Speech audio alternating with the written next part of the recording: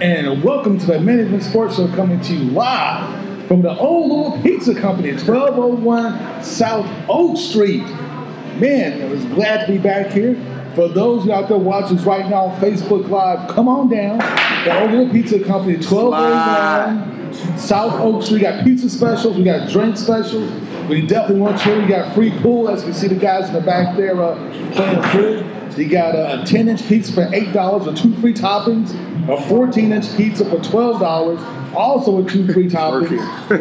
And you got the $5 drink special. Rolls off the tongue, man. Hey, got the $5 Old Forester, and you got the $5 PBR. So hey, come on out and enjoy your time. Absolutely. Once again, 1201 South 1st Street, man. Y'all come on out, get you some pizza. Listen to the best sports talk in the city. I'm Rashawn Myers, Haven Harrington. We got 2 esteemed guests on the panel tonight. We have the incomparable Philip Bailey joining us with his always colorful analysis of all things everything. And then we got the baddest man in the 502, Taj Rice, joining us in the building. T-Nasty. Just absolutely going to bring some fire tonight. Cannot wait to see what you guys think about so many different topics. There's so much going on. I don't know. Haven, I know we went out. First of all, big shout out to Moments to Remember. We had our movie mixer. We were asked to come out and guest host the movie mixer there for Moments to Remember for the debut of Black Panther. And you know what? I know this is a sports show, but I feel as if there's been so much conversation as we were setting up about Black Panther. I feel that's where we should start. We definitely should start with Black Panther. I mean, that's where we have to start. That's like a cultural phenomenon. Black Panther. This is like I never fleece. That's never fleece. But you did fleece. Like an antelope in headlights. I would say this. Spoiler warning. Spoiler if you warning. haven't seen it, listen. You haven't seen Black Panther, then listen. All of Black America saw. I mean, Michelle Obama saw it. Beyonce saw it. Everybody saw it. Waiting for Cardi B Tuesday. saw it. Come on, short solid. It ain't Tuesday yet. $5 Tuesday. Meek Mill saw it. And he locked up. Come on, That's now. right. Everybody can see it now. Everybody saw Black Panther. Tune out at this point. The movie did not make $192 million in 3 days. Yeah. Without everybody seeing, that's just domestic. It made $150 million worldwide. Condoleezza Rice. Come on, man. Even Donald Trump saw it. We didn't even bootleg that one. We actually went to the movies. Hey, you had to go see that one, bro. You can't go do the bootleg. Nah. We had to go to the movies. Oh, yeah. If you bootleg, Tomorrow's $5 Tuesday, so you know everybody. If you ain't seen it, go ahead and go see it. Absolutely. $5 Tuesday. It's $5. And you can sneak a friend into the side door, so you only got to pay $5. Get 2 people in. Now, Taj, I know you're a little bit too young to remember this, but this is probably, for me, in my opinion, the biggest opening of a movie, a black movie, since Malcolm X and Denzel Washington. Like, when that culturally, just like as far as the excitement and just the fact that everybody was like, I'm going to be somewhere and I'm going to watch this movie. When X came out, that was literally just bananas. Do you guys think it was that big? Like, what did you think? I mean, I know there's been some big movies. That was before your time. So that's why I said this might be a little bit. 92. I born 99, man. Yeah, so that might have been a little bit before your time. So, yeah, man, I would say, I mean, from a dollar standpoint, Black Panther did just as well as Straight Outta Compton. Actually exceeded that. I think Straight Outta Compton domestically was, internationally was about 214 million. They said that Black Panther was about 387 million the last time I read Wall Street Journal yesterday. So for me, I mean, look, I think we're living in a black renaissance, man. I mean, these past few years, movies like shows like Insecure, Scandal, Straight Outta Compton. I mean, from TV to the web to film, I think you're seeing African American art, and the diversity of it too. I think is also what we have to speak about when we get into more of the film. But no, I mean, this was certainly a cultural moment. I think I'm interested to see though, will this continue? Because this was a blockbuster. I mean, the CEO of Disney himself greenlit the $200 million budget for Black Panther. He came in and said, no, this needs to exceed previous sort of blockbuster movies that we've done. So, yeah, man, I mean, certainly a cultural moment and one that I think we'll appreciate going forward. But hopefully it'll continue. And it's a young black director. It's a young black director Ryan who Coogler, worked on a bunch of other projects. Think about how great that is. Like, I don't know a lot of producers, but I know him. I mean, this is his only 3rd movie. Yeah. 3rd movie. That's insane. Fruitvale Station, Creed. and then they get And then- $200 million. The most money ever given to a black director ever. The most money ever, and this is only his third film. Man, it's just crazy. But you saw with Creed, the talent was obviously there that he could handle a franchise. He made Sylvester yeah. Stallone act again. Yeah, I mean, Sylvester Stallone hadn't acted in a movie in 30 years. that is true. Name me a time that Sylvester Stallone ever conveyed an emotion to you that you cared about. Rocky caught cancer. I felt kind of bad about that, man. But he certainly didn't act in Demolition Man. No. None of them expendable joints. Nah, that's real. I mean, the last time that Sylvester Stallone tried to convey an emotion in a movie probably was the first Rocky. Ryan Coogler made that old man get in there and put his tears on. He actually got Sylvester Stallone to win an award. Now, I will say that Sly That's did a lot. kind of half-acting John Rambo, the most recent Rambo joint. I actually like that. I thought that he The did a last good one? job being real angry and mean. Listen, man, he That's didn't. always The angry. only time he acted in the Rambo joint was the first one, where he was like yelling at the That is colonel. true, yeah. I didn't ask me. You asked me. I didn't ask you. That was the last time like he played an angry vet. That might be true. Wow. You know what I'm saying? Now let me just ask you all, just as a general, just kind of a general take of the movie. Taj, I want to ask you first. Just what did you just think of the movie overall? Do you think that it lived up to the hype? And what was kind of your, I don't want to say your favorite moment, but what's something that stuck out to your head about it? Just anything that had to do with it. Really, when I was watching the movie, the first thing I was thinking, Thank you. when I was watching the movie, I was like, all right, this is great. Now, the theater I went to, I wish there was a few more black people in it, you know what I mean? We was dressed up like Black Panthers, me and my homie over there. Y'all can't see him, but he probably gonna walk past the screen in a little while, homie Javon. But one of the things, I loved how you really got to see black culture. Something that really stuck out to me, they tried to get every bit of black culture they could, dude with the clay in his lip. Yes. Think about how extreme that is, cultural-wise. What's wrong with his lip? I bet there's a couple people who went home and actually tried to research. But they probably even learned something. And how the female warriors were based off real female warriors in real life. Now, I almost wish it wasn't someone black killing someone black.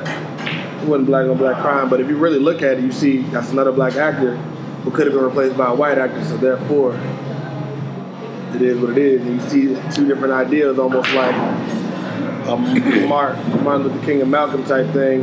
Or really, it kind of reminded me of the plot of X-Men a little bit. There was?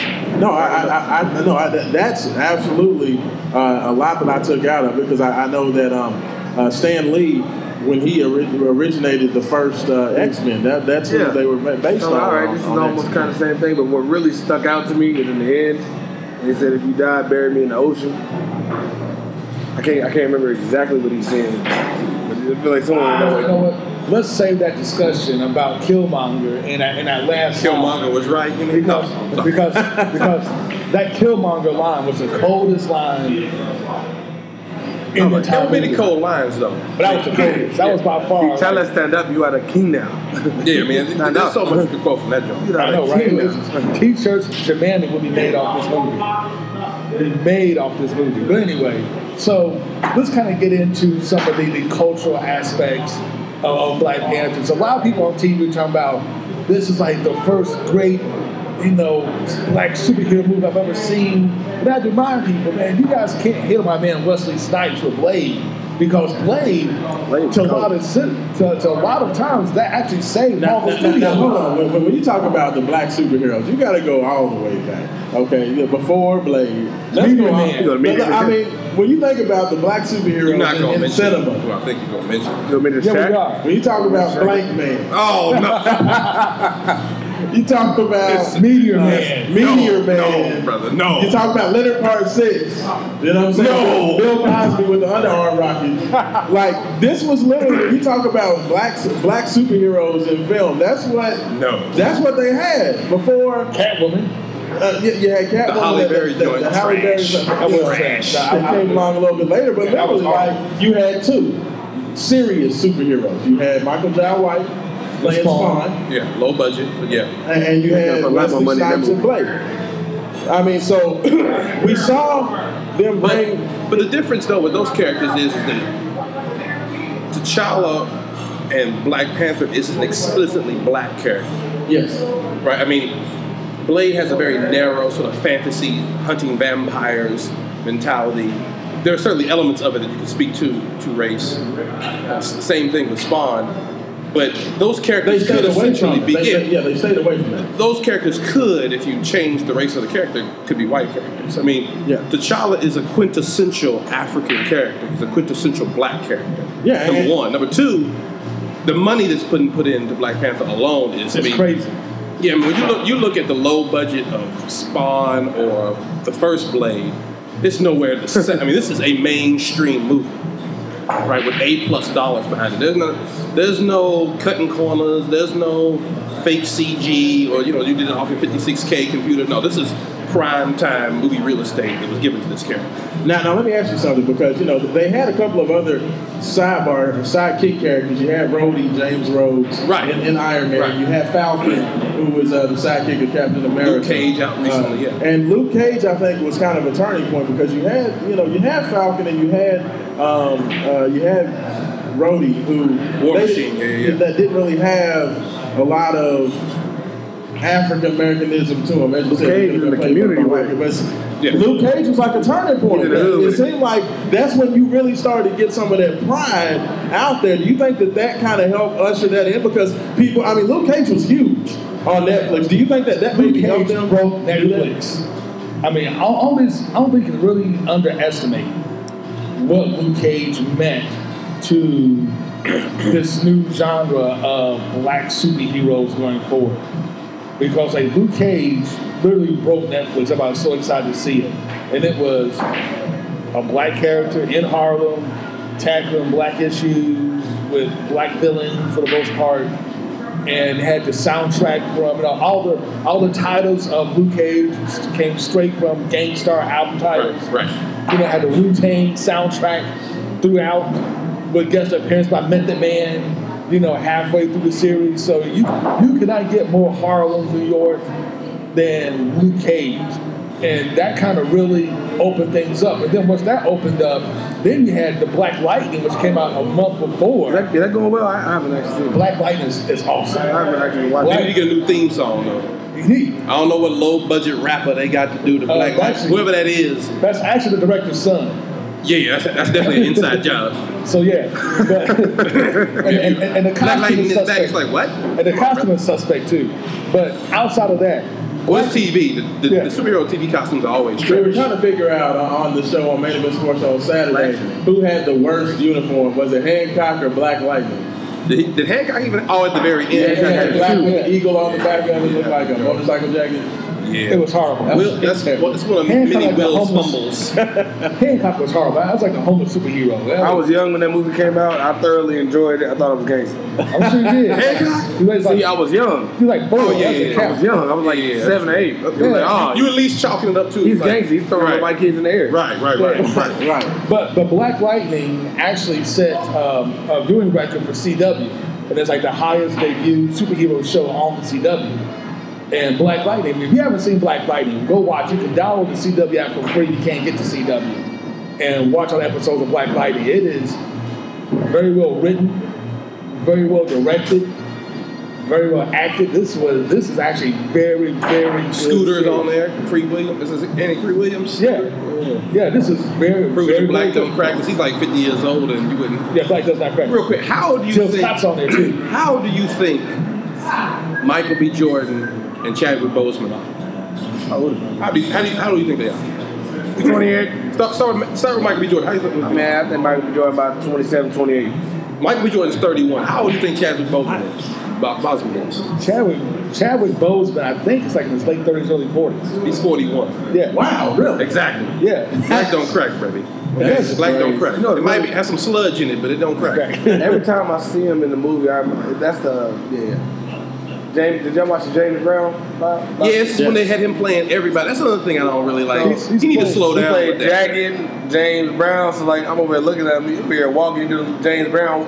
This little James Brown walk to the throne, and somehow looking at I can see the James Brown. I see the swag. He need to slow down. He played Jackie Robinson, James Brown, Thurgood Marshall. He gonna play Michelle Obama next. I mean, come on. The man's played every black hero you can think of. Literally. Yeah, it's like, come on, bro. He's played them all. Mommy, that's.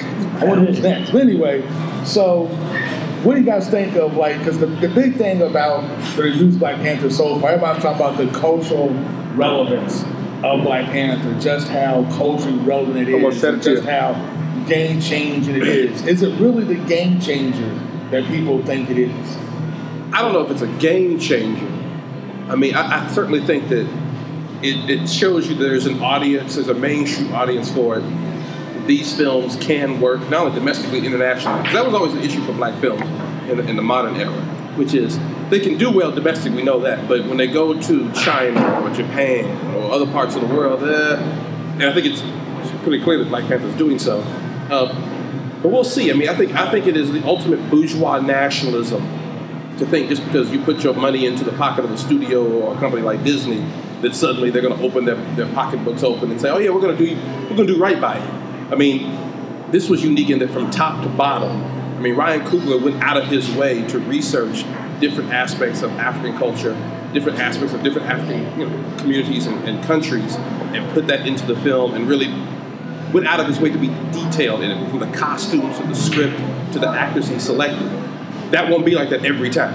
Yeah. Right? Like don't trust Disney to tell them stories for you. I mean, Ryan Coogler talked about how he's going to be the executive producer on Creed.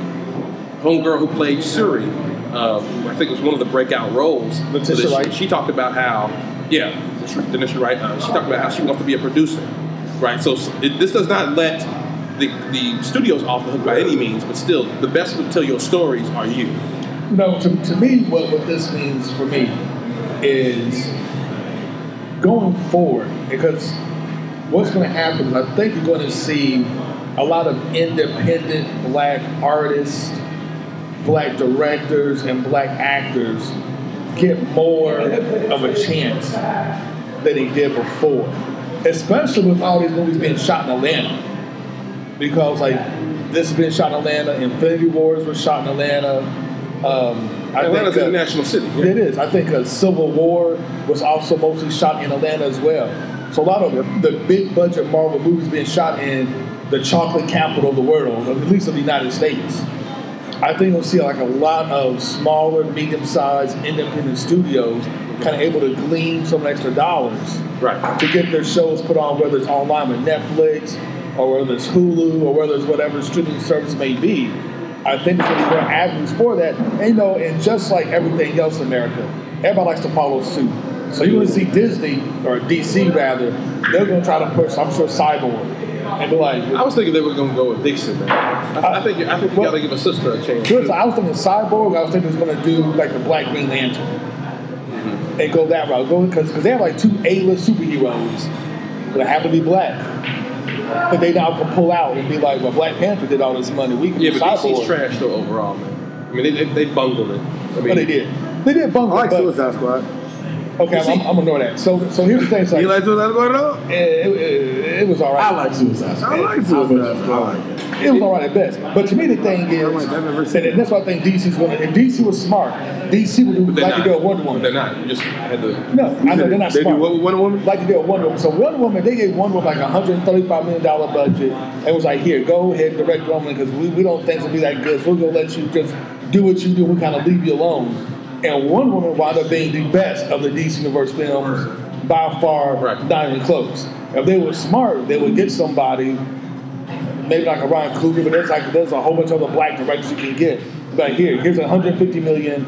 Go do Cyborg. Go and write it. We'll leave you alone. Knock yourself out, and then trust the process. But again, I think that part of it you have to count all of the different equations here. I mean, there is something unique about, even different from Luke Cage and War Machine, Falcon, or other Black characters, in that Black Panther is not a sidekick by any means, and he's also a king of a whole different nation. So he occupies a different space in our Pan-African imagination, right? Like Luke Cage, even his heroism is contained to a neighborhood.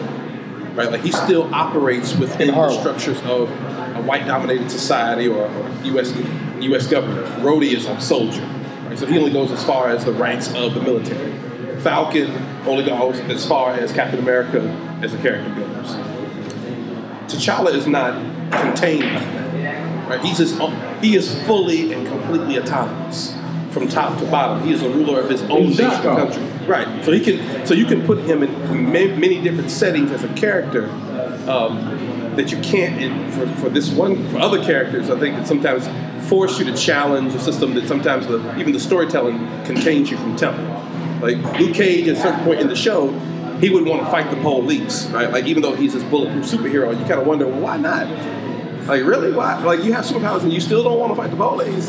Like that don't make no sense. So like there's even within the storytelling of this fantasy a certain level of restraint, I think. Well, and the thing I like about it, and this is probably the biggest thing for me, is that it's kind of like they kind of changed the genre of kids movies several years back with Shrek. Because when Shrek came out, you had the movies that had both the comedy for the adults and the parents that went over the kids' heads, and then the kids had a lot of things that they liked and things that they thought were funny in the movie. And I think that Black Panther did a lot of that too, because I think they did a lot of things to make sure they grasped the audience as a whole to things they would like and be like really wow and ooh. But there are a lot of subtle things that unless you have been living in this African American experience, you might miss. Oh, definitely. And there was a lot there was a lot of black dog whistles up in that joint. Absolutely. Oh yeah. And that's what I love about it, because it gets the message out there to a very large base as a whole and makes it extremely popular. But at the same time, it gets the message out to a lot of folks that need to, be awakened of a lot of those types of things. So that's the thing I probably like about it the most, is that it just communicates on so many different levels to where it can be cool and also still be very important. You know what I mean? Now, speaking of dog whistles, let's talk about, like some of those right now specifically, let's talk about Killmonger and his motivation. Oh, hell, King Killmonger, as Kendrick Lamar just, that King's Dead, which is the hardest track, by the way, in that Black Panther album. That's the hardest track. Really? The one, which is the Killmonger song. So, about Killmonger. Check that out. What do you got? Everybody's saying this is Marvel's greatest villain, maybe outside of Loki. It's Killmonger, which I can go. I would say Killmonger, for me, is like the second best comic book movie villain of all time. Who's the first? Well, he's a Joker. Oh, okay. You're talking about as far as movie performances of the recent era. Yeah. I mean, Heath Ledger's Joker is like, that's on a whole different level of the villain. The thing about him being a villain, is he's a villain, but you like him. It's like, I liked him. It's like, yo, I can see where he's coming from. There's gonna be people who's gonna see where he's coming from. So it's like, yeah, he's a villain, but is he right? Well, I think that was the thing about it, was he portrayed so much of just, the current status and temperature of the way a lot of young folks think. Where he went through the struggles, but he also showed that he was a college graduate. He showed that he was very educated. Right. He went to the highest ranks in the military. So he wasn't some thug off the street that was banging and just being quote unquote ignorant. You see what I'm saying? Like that they tried to put through the fact that he came out, he was in the museum talking about the art. Mm-hmm. Very intelligent, there with the glasses on, explaining, the things that were going on, asking questions. And that's what I liked about it, is the fact that he was able to show his intelligence while also speaking on topics that, and things that black folks have been dealing with for a very long time. And I like that diversity to it. I thought was really key. Well, like I said, I think Tasha mentioned it earlier, wanted to get this reaction to this movie from different audiences. I would love to hear what black folks from the continent think, those from the West Indies think, from all parts of the diaspora. Man, you know what bumped that? Let's be honest. Killmonger was the spook who sat by the door. Yeah, to me, he represents Black America. But this time, he went through the door and was like, I'm kicking the door down. But even in that for those that haven't seen it, I gotta say this. It's like, those haven't seen it, I don't know what that is. Yeah, go Google The Spook Who Sat by the Door by Sam Greenlee. It would change your life. That's all 5 people who've seen that movie when it came out. It was banned by the FBI. I mean, good Lord. Okay, you know what? I'm going to backtrack. For those who haven't seen The Spook Who Sat by the Door, I can explain this a little bit. The Spook Who Sat by the Door was written in the 70s at the height of the black exploitation era by a writer from Chicago named Sam Greenlee. The whole plot of the movie is the first black FBI agent. He hides out, becomes the first black FBI agent. And then he quits. CIA. What doesn't matter. FBI, CIA, same difference. CIA agent. Oh, sorry. Thank you. So he leaves the CIA and he goes back to inner city Chicago to help the gangs and to get gangs off the street and to help them with their wayward ways. But what he's really doing, he gets the gangs off the street, but then he trains the gangs in CIA covert tactics and warfare. See, I don't think it's the same. I mean, again, like that's, that's in the American context. But that's basically what Killmonger wanted to do. I mean, Killmonger didn't train anyone. I mean, no, yeah, train anybody because Wakanda already has spies. I think that Killmonger is more like Magneto in the sense of he is not a. I walked out of that movie wondering who is the villain. I mean, I didn't see a villain in the. King T'Chaka is more the villain than anything else because he's the one who kills his brother and leaves a child who is his nephew to basically fend for himself in America. But to me, I mean, I think certainly Killmonger represents Black America. And the reason I say that is this: near the end of the movie, you have T'Challa and Killmonger fighting it out. And T'Challa says to Killmonger, you have become just like the people who have oppressed you. You have just the same militaristic mindset that they have. And certain reviews of Black Panther have pointed out that, look, T'Challa has a more utopic viewpoint. He grew up in an all-African utopia for all of his life, which he believes in justice, whereas Killmonger has a very cynical view of the world because of his experience being Black in America. And it's always been said that African Americans occupy at the center of the American empire a different perspective than people from the other parts of the diaspora. So I certainly got from this movie the message that I think Ryan Coogler and others were trying to send was that, the way you interpret art says more about you than the art. So there's no right or wrong answer. If you think Killmonger's the villain, fine, that's perfectly okay. But I do think that there is a part of this where there's the ongoing debate about how Africans see themselves, how African Americans see Africa and themselves, and all parts of the diaspora. That's what I got from the movie. Killmonger, I view Killmonger as right, but that doesn't mean he is. That's how I interpret the art from my perspective. But to me, it's certainly an ignition of some sort of debate over Pan-Africanism and how we all interpret white supremacy and white institutions and how we negotiate our spaces with white people. That to me is what the movie really is about. Yeah, you know what, and sometimes I can't agree, but to me, when I was watching the movie, the first thing that came to my mind was the spook who sat by the door, because the plot was so similar. No, it wasn't similar at all. I mean, no, it was similar to the fact that he wanted to start the revolution. And he was that one element, yeah. I mean, that's a pretty big element, though. I mean, that was pretty a big element. But remember, the spook that sat by the door was someone who was being rebellious, right? Who started a guerrilla war. Killmonger was not trying to start a guerrilla war. That was an overt. He was saying we're a superpower with the means to create liberation. We're going to take it for people of color throughout the world, and we're going to do it. That's a very different starting point. Some people see that as wrong. Some people see that right. It's a bigger starting point, but it's like you had the same idea. You're right. We're taking over. I got you. The only difference take the L on that one, bro. Take the L. I'm not taking the L. You on your home court, you can take the L on your. U of L's taking all kinds of L's on their home court. You can take one too. Ooh. Hey, but you know what? Now, I will say I personally didn't. I understand. I know, right? You went hard. I understood Killmonger's plight, and I understand the plight of what's going on. I understand the mentality of that. But like I told Haven on the show Saturday, I don't necessarily agree with just basically kill everybody off, and then now we're running it. That's what's I just think that we wouldn't be any wrong with them. It would be. We ain't taking slaves. I just necessarily the means by which to get there were a bit extreme. Like going and just basically blowing up everybody. Now we run everything in every country. That's still world domination. Regardless of what their skin color looks like. Which is what T'Challa said in the movie. World domination. In the fight, he reminded Killmonger that anger has infected you. Yep. That white supremacy that you're seeking to fight has also infected your mindset because now you're coming from the same militaristic standpoint of. So that means you're going to kill a whole bunch of. He said it in the speech. Right. He said we're going to kill them and their babies and anybody who's Muhammad. We're basically going to kill everybody. Right. And there's a consequence to that. There's a toll that takes on your. Turner, man. Exactly, but there's a psychological toll that it takes, and I think the movie did send a message. Like I said, I think Killmonger represents Black America. There's a toll that dealing with this supremacy all the time. We know it here in Louisville. Look at Lewis Coleman. Look at anybody who's involved in Black struggle for a long period of time. They usually die of stress. Yeah, it breaks you down. It definitely breaks you down. It's a guy who's been a neighborhood activist, even on a small level.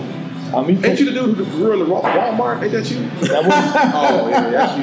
That's you. That's why I can't get my toilet paper for $5 right here. yeah, what, David Harrington, the man who stopped Walmart. Hey, bro. What it is? The reason why you can't get toilet paper for $3 instead of $4 is because this man right here. He's out to Walmart for me a bill. Hey, man. I am, without a shadow of a doubt, the most powerful black man in the entire country because I single-handedly stopped a multi-trillion-dollar company. I was there. From coming to West Louisville by myself.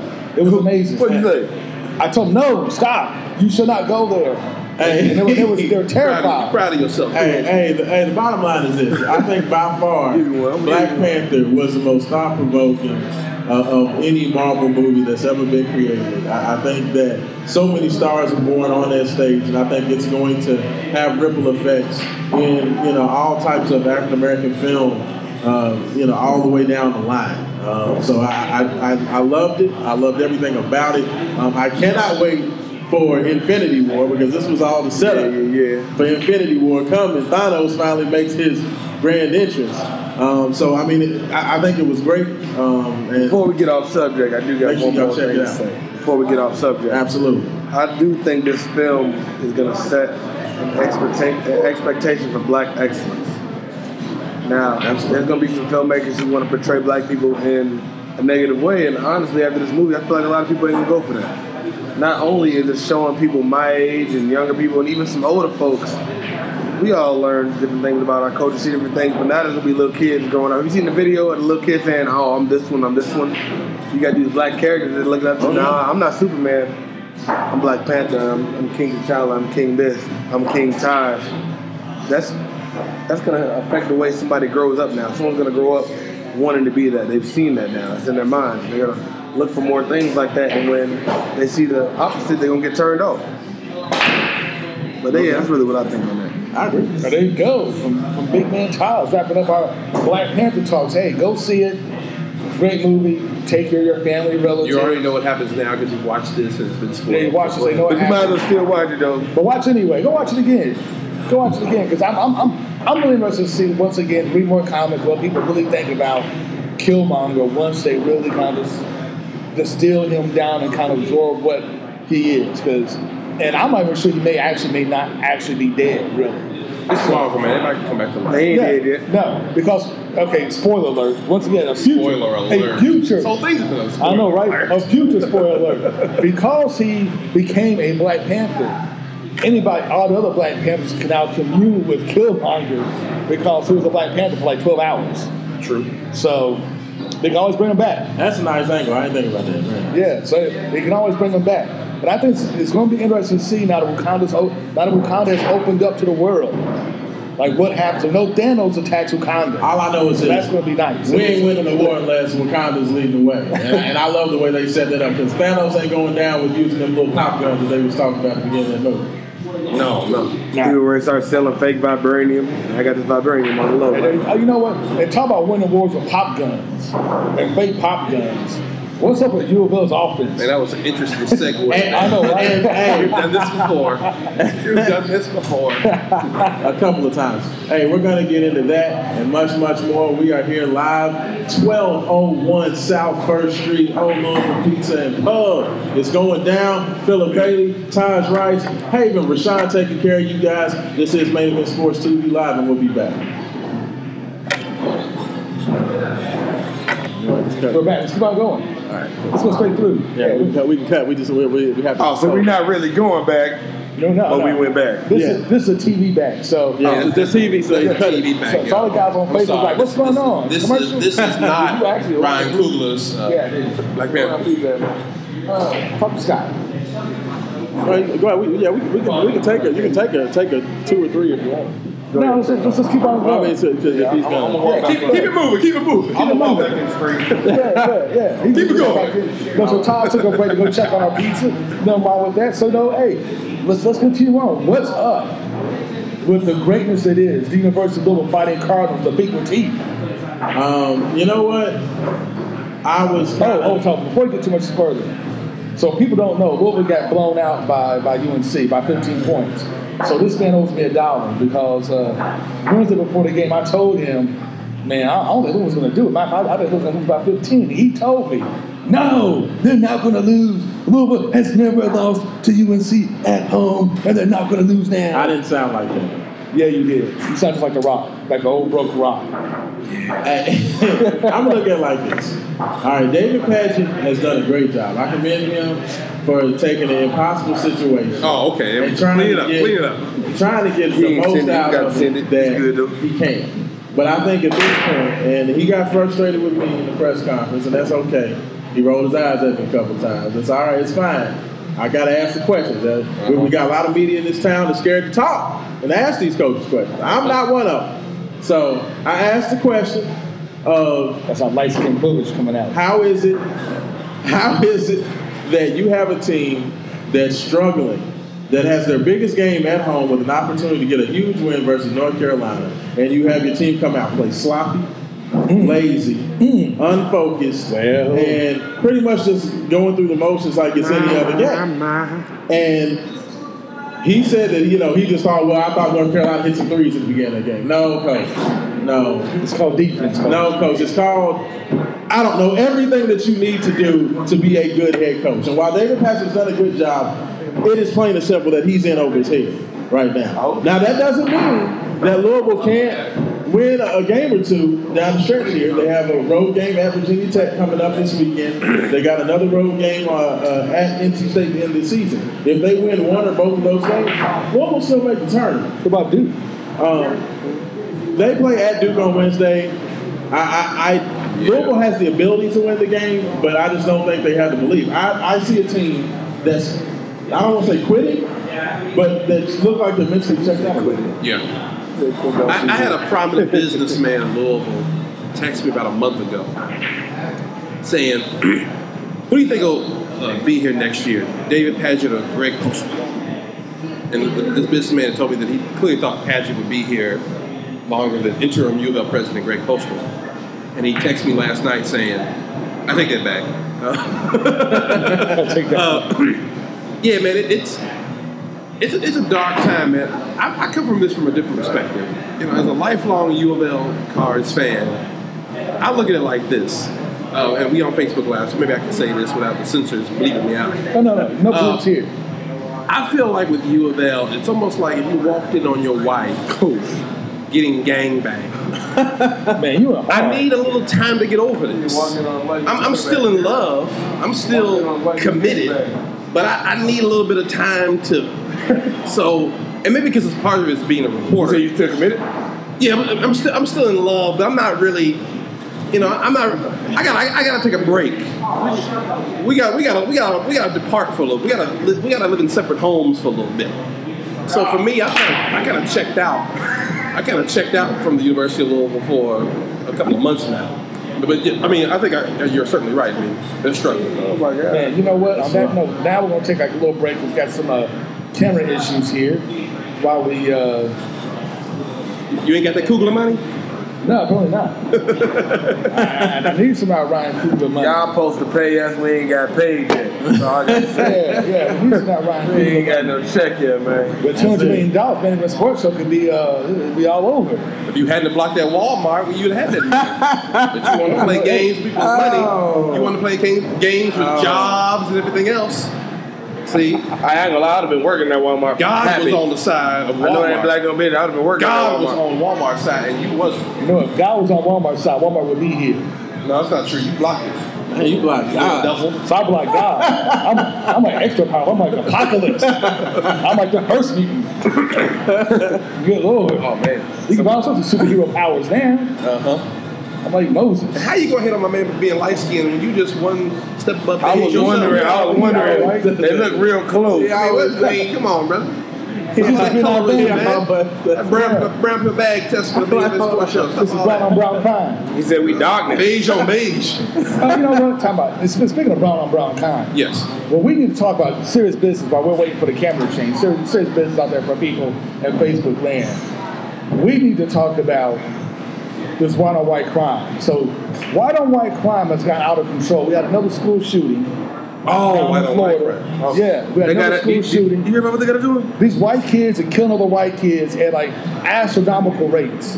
Astronomical rates, man. We need a presidential convention. We need something to deal with all this white-on-white crime going on there. Hopefully Trump, the senators, McConnell, and Yarmouth will get together, form a white-on-white crime coalition to tackle all this white-on-white crime that's going on. How many school shootings do I have to see where young white kids are murdered?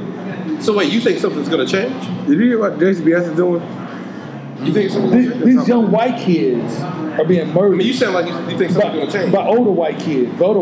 Something has to stop. We have to stop this white crime. This is rampant. It's going too far. You think something's going to change? Of course not. You know they're super predators. Hold on. They are super predators. They're super predators. Something's going to change? No. They're not going to change. Interesting segue you just had there, though. That was super predators, wasn't it? I mean, man, no wonder you ain't got no sponsors. They're bringing in actors in the JCBS to act on like school shootings with like blanks and guns and blanks. Really? You hear about that thing? They're bringing in the actors in JCBS and we're going to do the school shooting thing. They got actors coming in with ARs, fake bullets and everything. Oh, they do the drills? Yeah, that ain't. Tell them they need not do that. Rubber bullets and all that? We got gangsters in our school. We don't need to do all that. I think I got out just in time. They had a security guard, but he didn't have no gun when I was in Central. We got he would just stop you from going to the Wendy's or something like that. It wasn't somebody would come into school to beat somebody up, but there wouldn't be no shooting. No, that's like fisticuffs. That's different. So you're just like, hey Max, is it the battery? Do you have does your phone have the ability to plug in through AC adapter? My phone or my camera? Your camera. Yeah. These headphones. So trying to make a mental note to it. So while we're getting our technical difficulties, the camera squared away. Yes. Let's continue on with something else, man. Because we kind of stopped it with the whole U of L coverage. So let's see what else we can. All right, man. All right, y'all. Hey, all right. Have a good one. You know her? Y'all know her? No. Hey, man, she looked loaded when she walked in. I was scared. Old Louisville, what's up? You never know what happens when they see it in the neighborhood. That is, listen, Old Louisville is an interesting neighborhood, man, because Old Louisville is the one place where you'll see a pretty well-to-do couple. I think, a couple of business people live down in Old Louisville. Then you'll see, someone who's clearly on, some drugs, or you'll see maybe a transgender prostitute, or you'll see you'll see a lot out of Old Louisville. It just depends on what corner you on, man. It's a real diverse neighborhood. It is, very interesting cross. No, you corner the transgender prostitute on. It's true. You know what I'm saying? Leave them alone. We gotta get off that corner. I'm about to say, what do you want to know? No, we gotta leave that alone. Nervous over here. Hey, man, we gotta avoid that corner at all costs. I can't go over there. Hey, I'm doing a Duke now. Hey, that's what y'all got going on in U of L's campus area? Whoa. Ooh, talk about that Denny. Oh wait, I forgot. So you going to Duke? So you already got the U of L rivalry jokes going, but they don't really have a rivalry with Duke though, right? Not really. Not in football. Nah, not yet. When we play y'all, I promise to God I'm gonna try to ball on everybody. And I'm gonna bomb on camera on y'all. Oh man, too. See, that's what happens when you skip on the local recruits, man. I'm gonna make everyone hurt. Okay. They did offer me first before any other school did. I'm not saying that. But due to Louisville's our issues that we have socially downtown at the moment, I would like to leave. Y'all got players getting shot. Duke don't got no players getting shot. Oh, well, there's also that. That's my homie. There is that internal investigation. That's my homie as well. I forgot about that real quick. Yeah, that's real. That's what's up. And no wonder y'all can't get no U of L guests on this show. You got the man bashing the coach. You got the man. Hey, we keep it real. Man. We keep it real. My homie just signed a little bit. Look, I hope y'all ball. There you go. Not against us though. We try to get a yard. It's a wrap. Hey. It's real. It's real. I mean, you know what? And we can go ahead and get in. I'm going to ask this, but I didn't think we was going to be able to get this on the show anyway. Lamar Jackson, Bill Polian. Okay, I don't know if you all have seen his comments, but Bill Polian, he's the owner of the Indianapolis Colts. Owner of the Colts keeps coming out here running his mouth talking about, I think Lamar Jackson's a wide receiver. in the NFL. We've heard him say this. I think Lamar Jackson's a wide receiver at Man, he got least fast feet. 2 or 3 times. Tell that boy something. Stop. And he just keeps saying this over and over again. Like, I feel as if it's starting to become like the code word. Everybody who's calling him a code word. Oh, It's like the it's code like- word. it's code word. Yeah, I mean, like I keep hearing, because literally nobody's ever seen Lamar Jackson run around. Nobody's ever seen Lamar Jackson catch a football. He's never, unlike Teddy Bridgewater, who actually played wide receiver in high school. He actually played wide receiver in high school. Lamar's never played wide receiver. He's never been anything but a quarterback. But yet and still, I keep hearing all these guys come out and talk about, I think he's a wide receiver at the next level. And the excuses that they always use is, well, he's going to get hurt playing quarterback.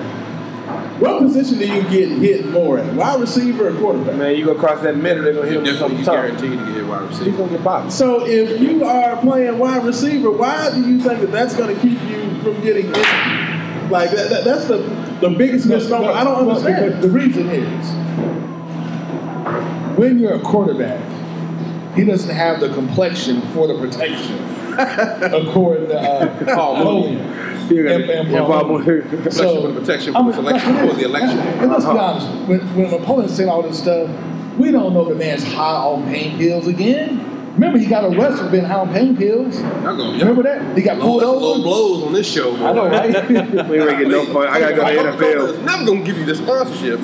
Never. Never. So I'm kicking the coach. You got to put a sticky note on the Apple sign and the HP sign. I did not notice you was giving Apple the free promo too. That's it. And HP. Oh man. Love to eat. There Who you wants go. to jump on the train? But anyway, like I said, who cares? But a lot of times with this, it's a lot of posturing, because you want to downgrade a guy, knowing that you may want to draft him first before anybody else. You tell everybody, oh, he's garbage. I want to draft him.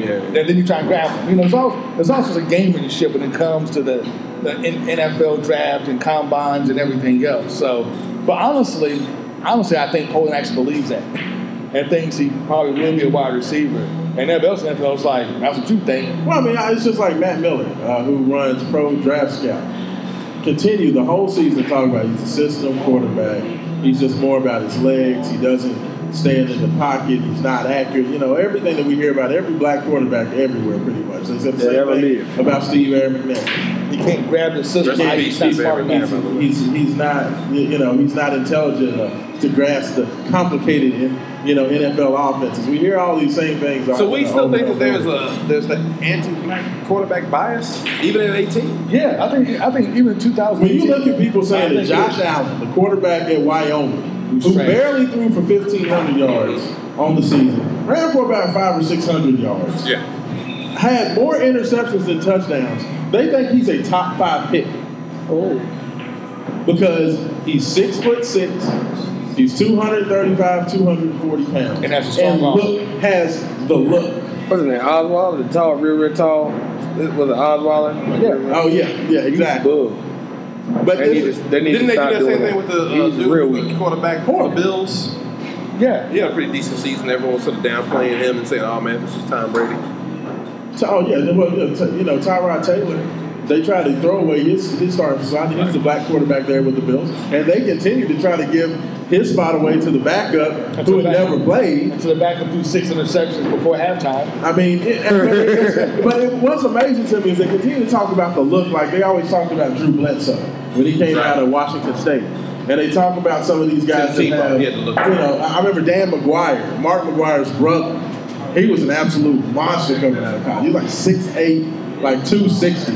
And they talked about Big Dan McGuire as his next great quarterback because he had the look. Like, my thing is this: if you look at the quarterbacks across the NFL now, all those guys are different. You have little guys, you have big guys, you have guys that are, kind of sturdy and stiff in the pocket like Brady, but you also have guys like Tyrod Taylor that like to run. You have some guys that are mobile like Carson Wentz. So, there's literally no type, quote unquote, in the NFL when you look at the player-to-player position. But in the drafting service, they still want to look for the tall, Dolph Lundgren.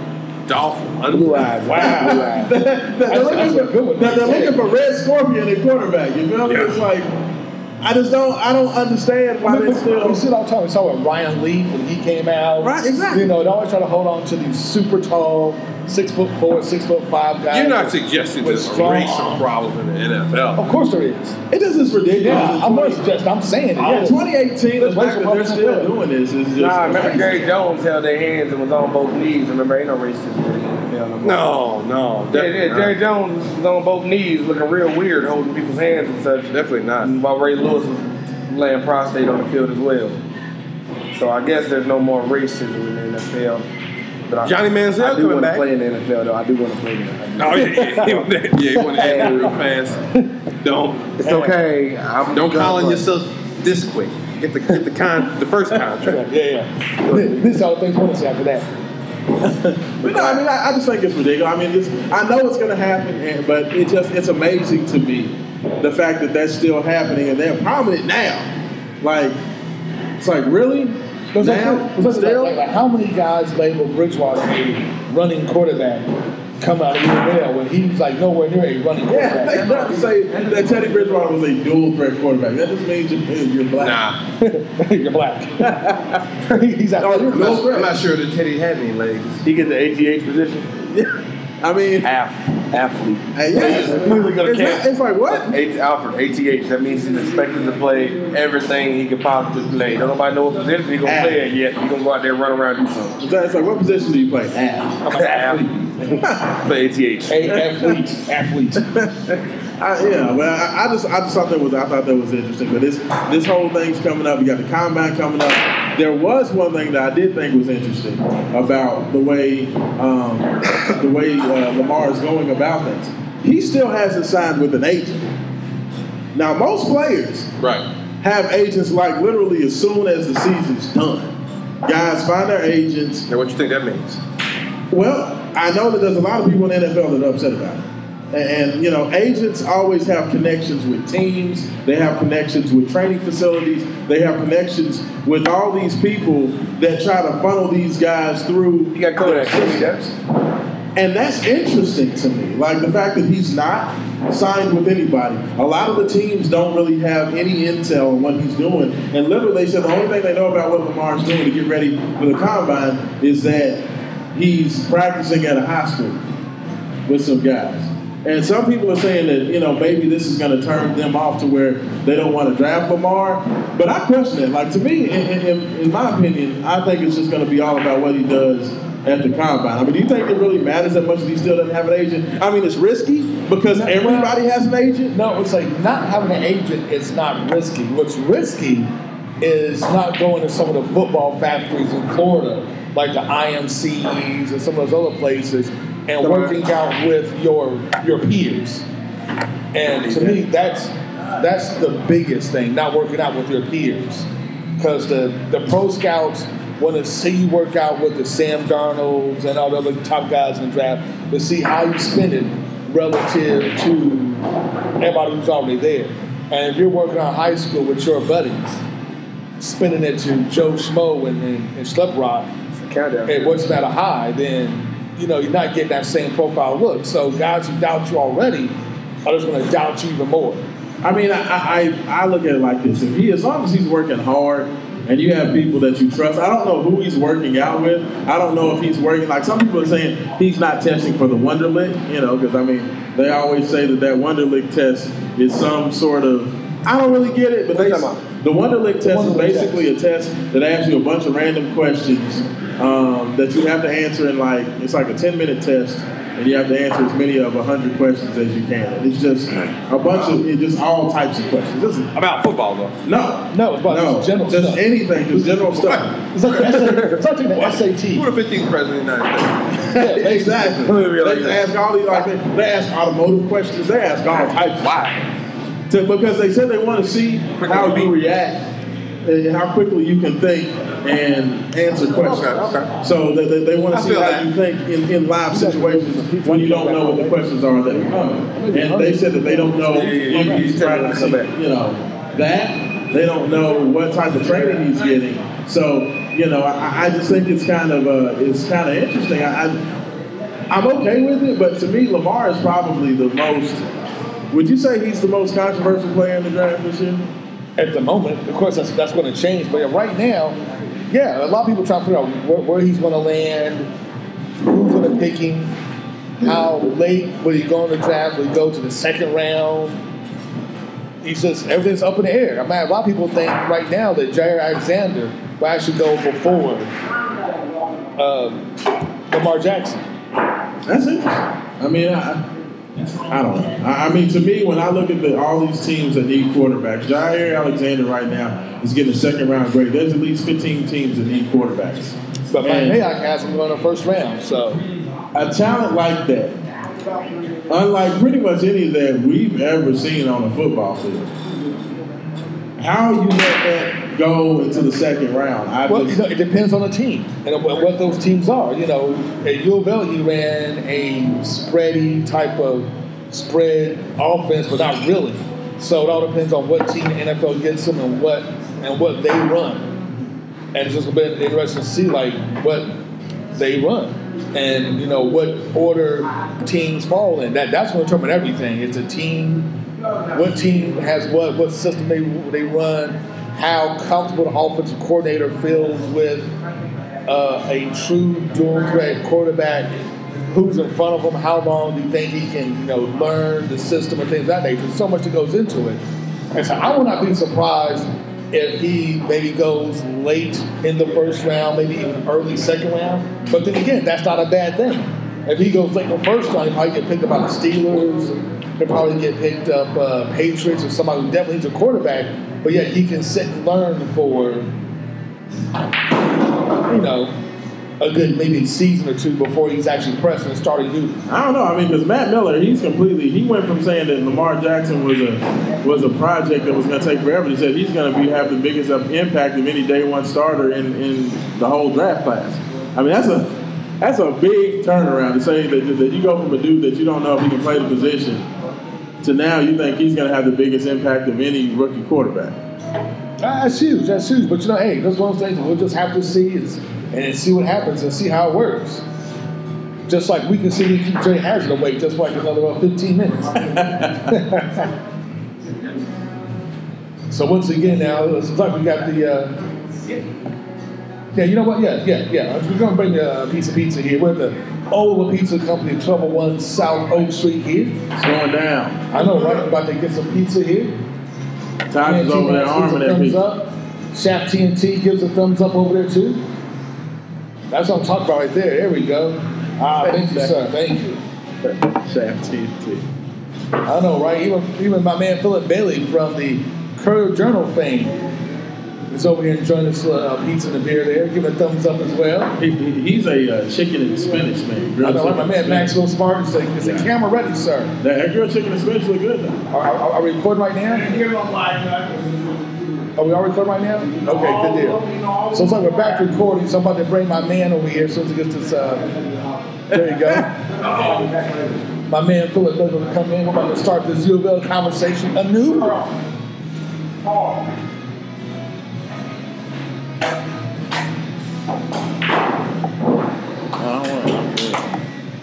Just say, yeah, you can say okay.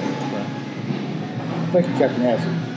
Thank you, sir. Thank you. Smile to all people in Louisville and all across the world looking at you. Don't do me like that. All right, so. Here we go. All right, you ready? So I have people on Facebook Live. Looks like the behind the scenes. When you watch this, we put this on YouTube, of course, we'll edit out the last 20 minutes. So it's just chit chat. If you are still watching this on Facebook, what is your life really about? Man, we have some dedicated people. Oh, yeah. Hey, listen. Y'all do have dedicated fans now. Main event's strong. Main event nation is strong. That's right. That's it. See? Someone just barked. I know, right? Oh. You like that? All right, M'Baku. Were you a Q? I thought you was a Sigma. Too white. Here you go. There you go. All right. Say a cap of life. So, there you go. So, now back to U of L. Yes, back to U of L. Yes. So, what needs to happen? Haven, do you think, everybody's asking, do you think that Louisville's done with? Are they done with? Are they going to make the tournament? What needs to happen to have it turned around? Do you think there's an opportunity, or do you think this team has mentally checked out? I think the team has come as far as they're going to go. And that's just because Padgett is a first-year head coach. He's never head coached at any level. So to kind of step in a premier program and then take over the reins is difficult. And I think he's maximized what he can do. That's not a knock on Padgett. He just doesn't have the experience. Philip Bailey. No, I don't think they're going to make the tournament, man, unfortunately. Is it just? Do you think the team's just tired from everything from the Patino stuff and losing your coaches? You think it's just? I know athletes like to say that we're focused on the court, the field, or whatever. We're not going to let those things distract you. But I mean, they live in the same city we do. The problems for U of L aren't just sports related. The problems with U of L are from the foundation to the administration to the numerous interim presidents and provosts that they have over there. Temps. So. Yeah, man, I think that weighs on you, and I think that there is an anxiety amongst the fan base of what comes next year. There's already conversations about, man, what are the recruits going to look like in years to come, right? Like because you had this renaissance of the athletics department under Tom Jurich, and there was that. There's a bit of a civil war actually still going on at University of Louisville, but there's still a lot of resentment towards the postal administration about how Jurich and Patino were treated. There's still those who feel like, look, Patino and Jurich got exactly what they deserve given their past controversies, some of which got extensive amounts of coverage in local media, and some that may not be as well known as other controversies. So there's a fracture that's really deep in the U of L community right now, and I don't think that basketball wins can heal that rift. I think there is a yearning for a complete fresh start, but someone who is in a qualified position. And I think Jeff Greer from the Courier-Journal pointed out today when he looked at those emails that President Postal got. Certainly, the immediate choice was support behind David Padgett, but there was a contingency. Jerry Eaves, former councilwoman Denise Bentley, and Attorney Don Elliott were really pushing hard for Butch Beard. I mean, there were voices out there that were saying, yeah, it's a short decision. We understand you're under the gun here, but you didn't have to make that decision. So, I don't know, man. I think everyone, and then of course, we're all waiting to see the banner come down, which I think is for a lot of observers is pretty much the easy prediction at this point. Yeah, I mean that's the thing. I mean, I know my man Mark Blankenbaker always posts, 560 some odd days since Louisville's had, a permanent president in his job, and I know that's been something that people have continued to. Kind of talk about is the fact that you just don't know what the leadership's going to do. You got a lot of temporary employees that you don't know if they're going to be there. And I do. I think that this basketball team, as long as things are going well, I think that they were going to be able to say, we're just ignoring all the noise from the outside. We're just playing basketball. And it's fine and good when you're winning. Right. But when you start losing, especially everything. in a city that's passionate about it, and you're going to have everybody in your face saying, Haven, the jump shot looks sideways right now, dog. What's going on? You know what I'm saying? You getting beat off the dribble like you stole something. You know what I'm saying? They're going to be like, Philip, why aren't you blocking those shots no more, man? You started the season, you was killing it. And I think that when you lose, a coach who was a father figure for a lot of these players, you have a guy who these players, sports and athletics is all about the relationships. Okay, and I know Taj can speak to that. It's like those relationships with those coaches as you go through the recruiting process. Is that pretty much everything? I mean, what? I mean, is that the most important thing in the recruiting process? I will say, if it's not the most important, it's very, very important because my relationship with my D-line coach, Coach Albert, and Coach Cutcliffe. Man, just talking to those guys, and I really felt like family. But it's more a relationship with your future teammates as well. See, I go up there, and I fit right in with my teammates. I go out in public with them. It's like we already cool, we already brothers. Because they teach you, though, they tell you, it's business. It's still business. So your coach can leave any day. Like our defensive coordinator at Duke, I didn't really know him well. He wasn't he wasn't my hand-picked recruiter, That was my defensive line coach. But he's at Oklahoma right now, and my D-line coach, as well as I think the linebacker coach, they're going to be coordinators this year as well. Could you imagine that feeling? And yes, and absolutely, it's always a business. There's never a guarantee. But when you're talking about going through summer camp and going through fall training camp and getting the workup knowing that the season is starting in like 2 or 3 weeks. And these are the guys that, you've already been in meetings with your D-line coaches. You've already been in meetings. And it's more than that. Like, we do like real team bonding things. Like, you go to coach's house, you eat with the coach. Absolutely. Coach will take you, like Duke this weekend. The D-linemen, they all went with the D-line coach to see Black Panther. That's a bonding thing. That's something they did together. So imagine that happening, and you guys getting ready to, getting that momentum up to the season, and then you lose your whole coaching staff 3 weeks before the season starts, and everybody's gone. I'm pissed. I mean, I'd be pissed. They probably I'm not gonna say it's gonna throw me off because I'm playing for more reasons than coaches. I'm playing for myself, playing for my family. Especially my moms, but you know what I mean? That throws you off. I mean, it'll make you think about it. And then new coaches come in. Changes in terminology, changes in philosophy, style, coaching style. They might try to put me at the end or something. I mean, they may say, we want to put you in offensive line. We think you look better at guard. See, that's the whole thing, though. It's like philosophy changes. I mean, it's just these guys had what they've been through, nobody's ever seen before. Nobody's ever seen a team lose everything 2 or 3 weeks before the season started. Even if you have coaches that get fired in the summertime, at least you have, 3, 4 months, 5 months together. These guys had to do this on the fly. So I do think it's just kind of a bit much. It's fine when you're winning, but now David's inexperience is showing. The players, and the stress of everything that's been happening is looking like it's kind of gotten to them. The freshmen are a little bit more resilient because this is the only coaching staff they've really ever known. But, I think that it's going to be difficult. I do think they are going to find a way to make it. But I don't think it's going to be easy. I really don't. They've got to find a way to get a couple of these wins on the road. Now, they've already got a couple of road wins earlier in the season. They went on the road, beat Florida State at Florida State. They went on the road, beat Notre Dame up at Well, with the record they got now, do they deserve to be in do they deserve to go to the dance at this point with the wins they got now? Be real. I'll say this. Their resume is very interesting. If you take the resume, interesting. It is very interesting because their resume doesn't have any bad losses. Like literally every team they lost to was really, really good. They've only played 2 of their 9 opponents that they consider to be Tier 1 opponents, the top opponents on the schedule. 9 of the 11 games they played have been on the road. So that's a difficult proposition when you're playing the best teams on your schedule and they're all on the road. So that's tough. They don't have any bad losses, but I just don't know if they have enough quality wins. And that the main reason being is that Notre Dame has had some injuries. Florida State went through a lull, and then they turned around and lost to Florida State. Indiana hasn't been good at all. So, you have some wins that you were thinking before the season, okay, these are giving some strong numbers. And that really hasn't happened. Notre Dame is starting to try to turn around late, but they're a fringe team on the bubble, just like Louisville is. So they don't have any bad losses, but unfortunately, when you talk about they had a shot, this is why North Carolina was so important. Right. North Carolina was the shot. Yes. That's a team that you can beat, that you had a history of. If they had beat North Carolina, I think we could certainly say they are off the bubble.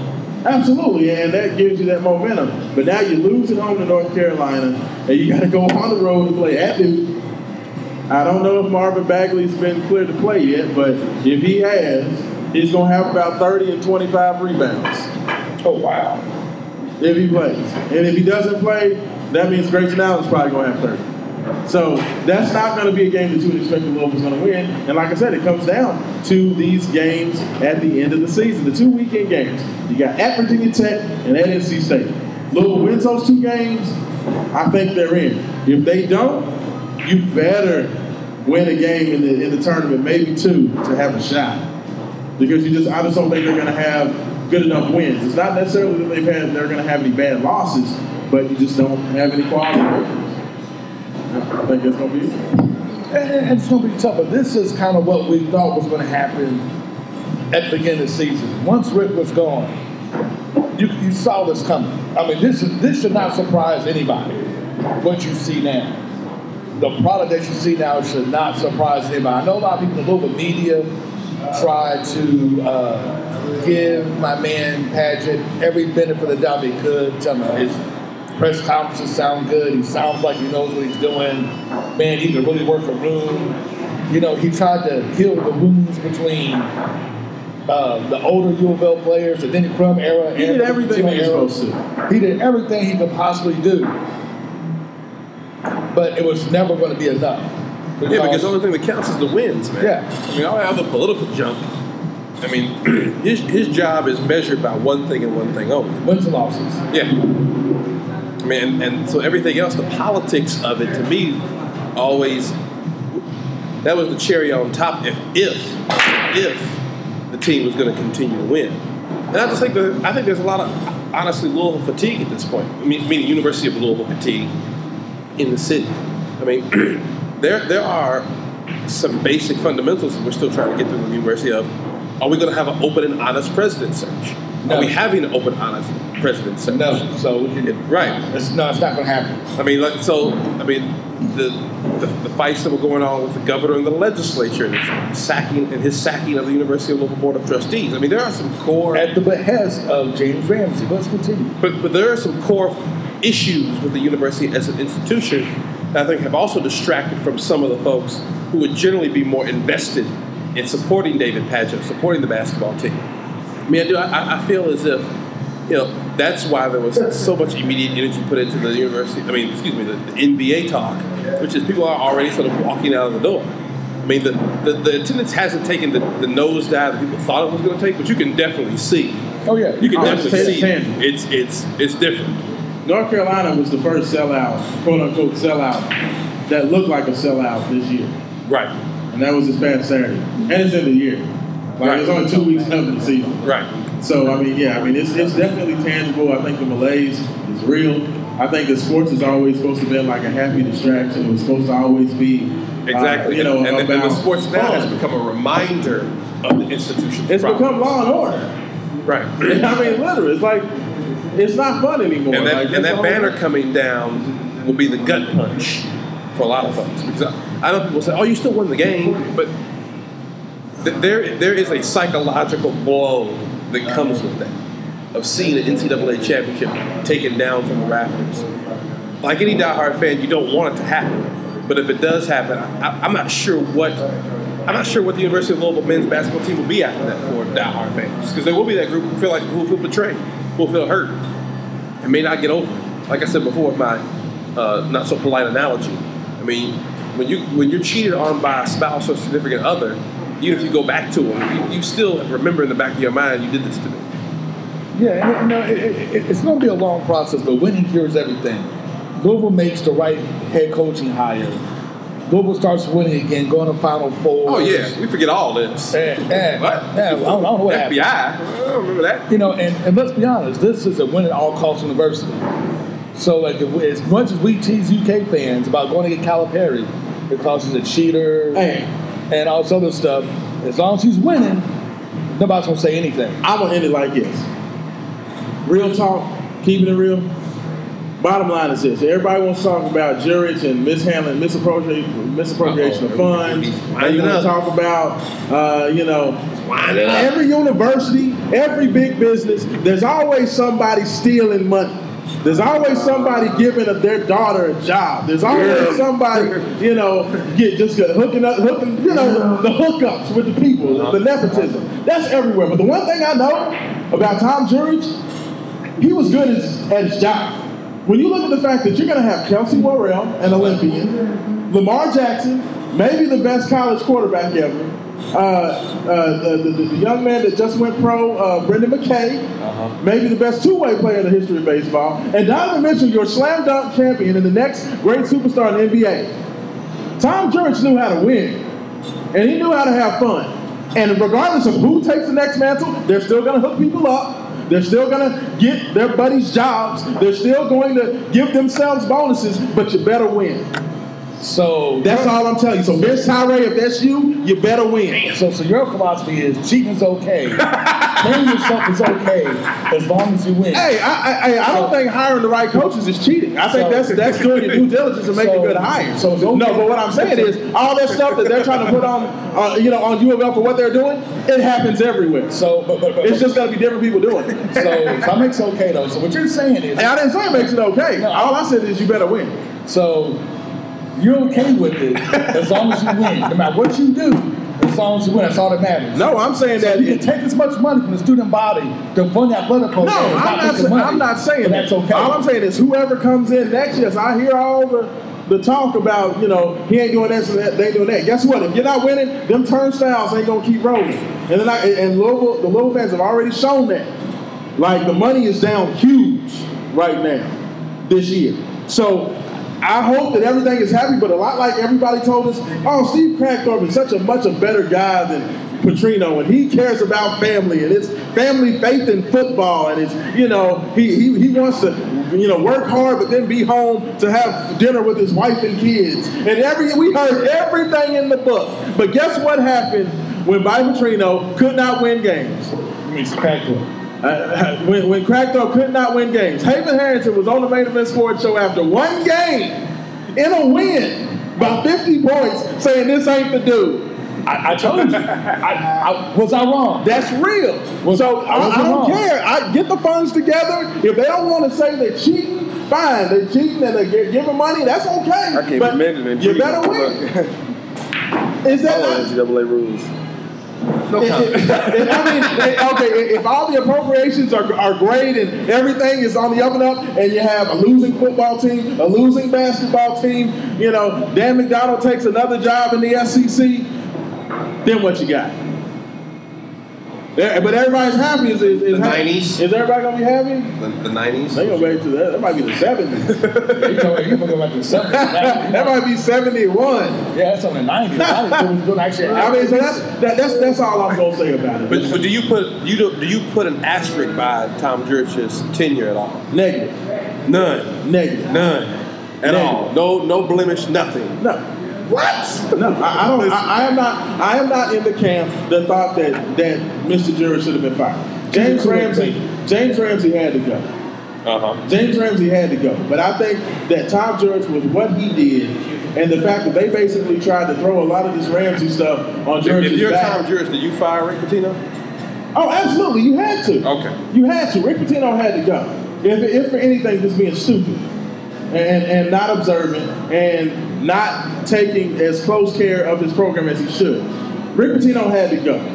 But I think that there was a directed initiative to see how they could find a way to get Tom out of there. And unfortunately, Rick Pitino gave them the excuse they needed. But I think that Tom Jurich got a raw deal. I think he deserves all his money. And all I'm saying is, if it's Vince Tyree, I don't care what his last name is. I don't care that his daddy's an All-American. I don't care that his daddy's numbers hang in the rafters. You better be able to do the job. I mean, to me, it was like this. Tom was done. Hey, man, put in a challenge. Challenge. I'm going to say this. Tom was done when Ramsey was done. That was a package. The dominoes were definitely following that. Yeah, absolutely. Once Ramsey was gone, there was no way in the world Tom Jurich was going to be able to make it in the story. Once Ramsey was done, Tom was done. Because those guys were freaking fracked. It is what it is. Hey. But you know what? Our last topic of the day, let's go ahead and talk about the NBA to Louisville. These guys finally got a big shot in the arm. $750,000. 750 large from local entrepreneurs and money guys hired Dan Issel to finally go after the NBA for real for the third time. Now, for those who don't know, when the Charlotte Hornets were looking to move and they came to Louisville, they had most of it ironed out already. They had the press conference planned for like 2 weeks later. They were ready to go. The first rip. And then things kind of fell through. A lot of that had to do with Jurich and Pitino raging a nice little background war saying this would destroy U of L. We can't do this. This would be bad. That's some of it. I think the other parts of it were that you had the wealthy folks in the city that did not want competition from another billionaire coming to town that was not a part of the patriarchy of Louisville. And could be his own free man and had the money to be his own free person. And I think that kind of scared a lot of people. And I put the kibosh on the Hornets. The Grizzlies came, then they got a little traction. They wanted to come to Louisville as well, but those same forces kind of put the scuttlebutt on the Grizzlies. So now this is our third time out, trying to get NBA team. Now they actually put some money behind it, but to me, this is only because one, George is gone. I think if Tom George is still here, this conversation never happens.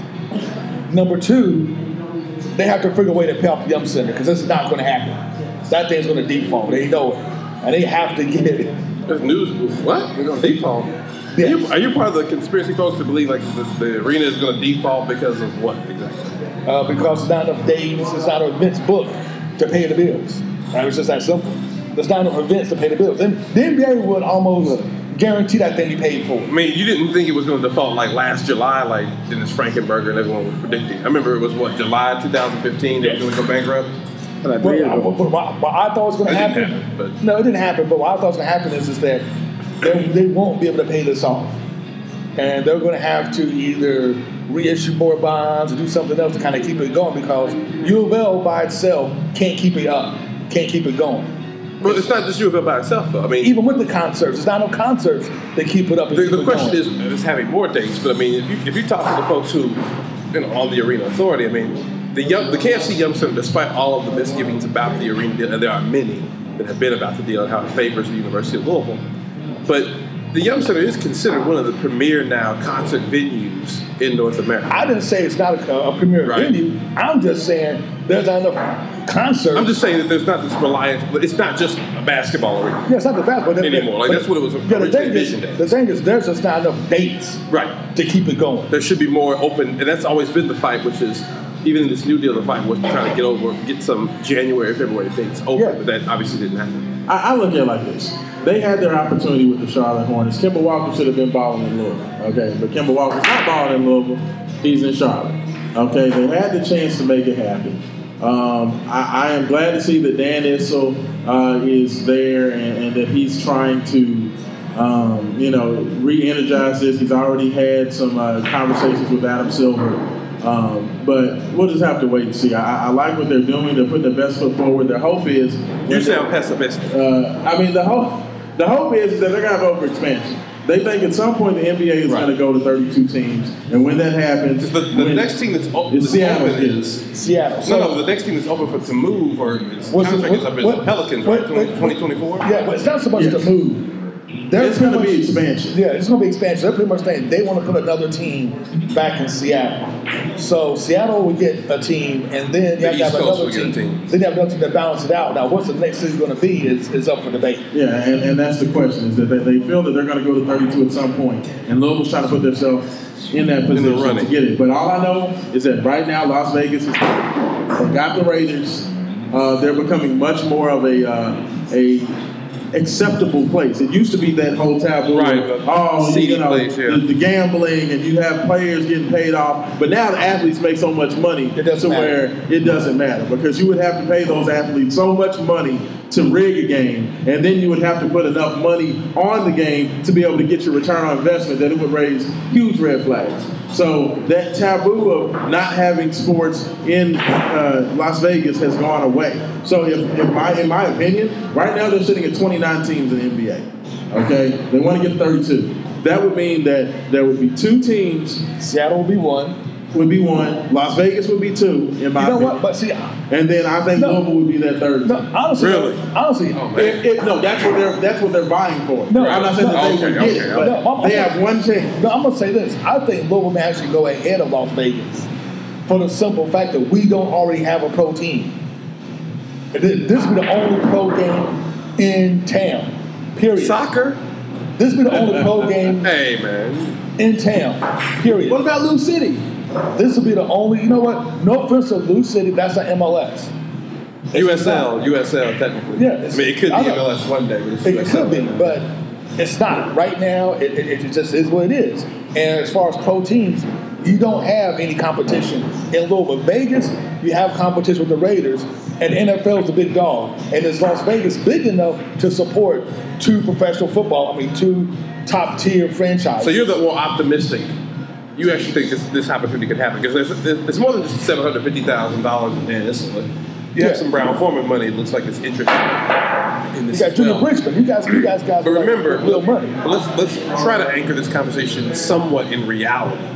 You're talking about, I think what the NBA Caps ownership groups be 25 or so. You're thinking about a $2 billion entry fee to get into the NBA. At least. At least. So you're talking about $40 million per person. Well, here's the guys right now with the Hollands. Who's moving that weight? With the Hollands, the Bridgemans, and the Browns. 40 million. They put it in 40 million a piece. They For an can NBA, they're putting in 40 million a piece for an NBA team in Louisville. Yes. Get real. No, I'm gonna tell you why. Because the average NBA team is worth $1.5 billion. You're gonna have to get some outside money, baby. But no, you have There that ain't no Wendy's and hamburgers for Junior to sell. No, but here's the thing, you have that outside money. You have to have that outside owner. Okay. So you have to go get that owner. Like even Seattle's gonna have to find For a that small owner. piece of that pie. By the way, putting 40 million up for 1% of that. Yeah, 1%. Yeah. So, but here's the thing though. If you go to Vegas, if you go to Nashville, if you go to Indianapolis, or any but any other city you go to, you're going to have that billionaire owner that's going to come in from out of town, out the country. That can. And then, by the way, you have, let's say you get over that hurdle of the $40 million per the owners, and you get to the $2 billion mark. Then you have to renegotiate the agreement with the University of Louisville. I know everyone thinks, Tom Jurich and Rick Pitino are gone, so U of L will just want to keel over. But you still got the sponsorship, the suites, the naming rights, and everything else. Well, the naming rights will be the easiest thing to negotiate because that will go up by at least 10 times. Because the first time, when the young folks who've been in the room with University of Louisville to renegotiate this deal, man, say differently. No. It ain't easy. No, so the naming rights is the easiest part. Because right now, Louisville's like $16 million for naming rights. So you're Yum with Center. Between the two of you, are you with the Yum Center or are you with renovating Freedom Hall, which is another $200 million? You have to go to Yum Center. So at least you're being sensible with the idea. Yeah, you have to go to Yum Center. Yeah, that's a non-starter. Ain't no Louisville taxpayers, I don't think are putting in another. It smells like peanuts and cows. Yeah. I don't think the Louisville taxpayers are interested in putting out. No, they're not. Another $200 million plus dollars. And trying to negotiate U of L is going to be almost impossible. So it is going to be an uphill battle. The only thing that Louisville has even going for it is that one, we already have an NBA-ready arena already. Others is going to have to build one from scratch. We already got one. We just got to figure out how to make U of L and everybody work. The bottom line was it was a silly negotiation to begin with. U of L basically strong-armed them into that conversation of them having the primary naming rights and doing all this stuff, making it such a sweetheart deal. We understood that the attorneys working the deal worked on both sides and should not have been a part of the process. We understand that, But you know what? That is so Louisville right there. That is like the most Louisville thing ever. Hey, the city let it go down. Ed Glasscock. The city let it go be down. part of U of L AA and on the Arena Authority Board. Not accuse himself They let it go down. They let it go down. The whole deal. Didn't you get rid of the Walmart deal? That's like the most Louisville thing ever. That's like the most Louisville thing But ever. we'll have plenty of time talking about that because I feel as if it's not going to happen for at least another 2 or 3 years. So Insulin Company are going to have their opportunity to make it happen. So but let me ask you a question. So what are your thoughts about it? Do you even think this would even happen? Do you think there's, on a scale of 1 to 10, like what are the odds of even somebody? I say 15%. 15%. I say 15%. I think that, and that's being generous. I just think that you don't get too many opportunities. And U of L had their opportunity. The Charlotte Hornets were ready to come. The Houston Rockets were seriously looking at making a move. And when you have that happen and you get turned down, it's very rare that you get another shot. So I think that they, because of the Yum Center and because of the hub here, over there at the airport and some of the things, that they have from infrastructure that may be appealing to a team coming That's here. one way to get you a direct West Coast flight.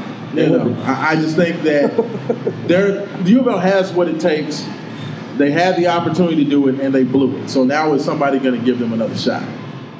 It's going to be tough. What about you? I hate glimmers of hope more than I even hate hope.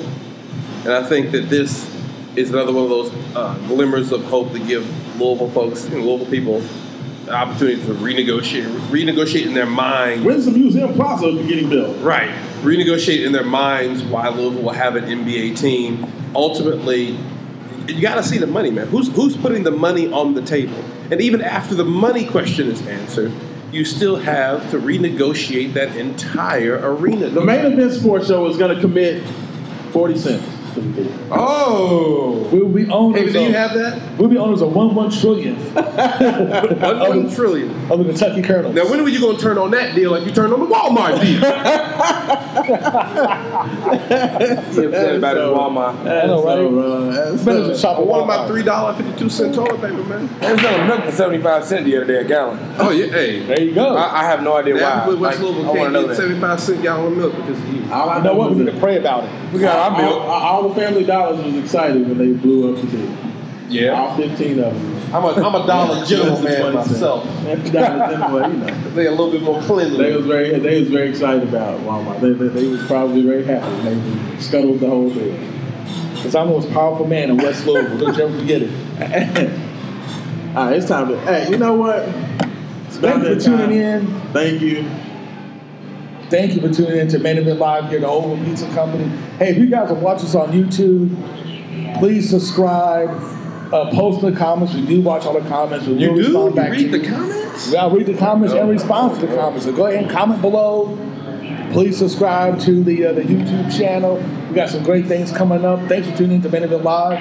And we'll guys catch you next week in life, how I like in every show. Without any struggle. There is no progress. Peace. You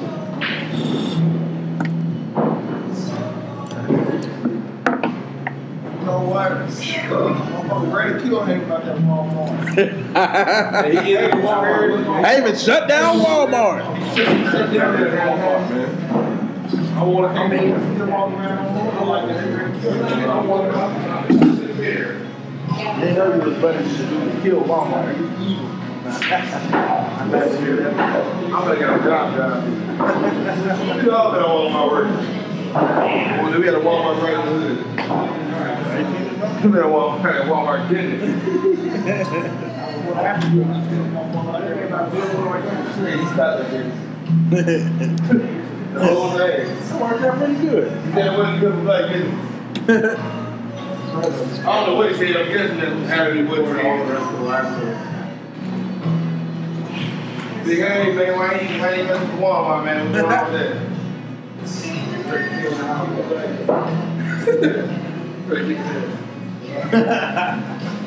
So, no, what was it? What did it?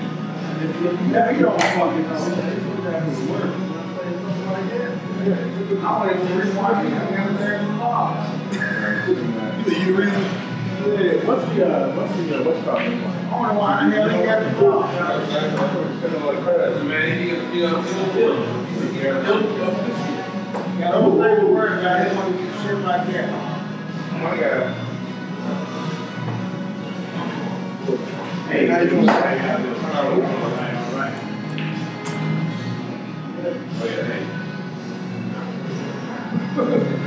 What's going on there? Yeah,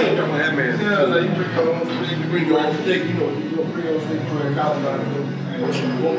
And you grab it and you get a ball. Don't play him. He brought his own stick, sir. And he got a count there. You break it in.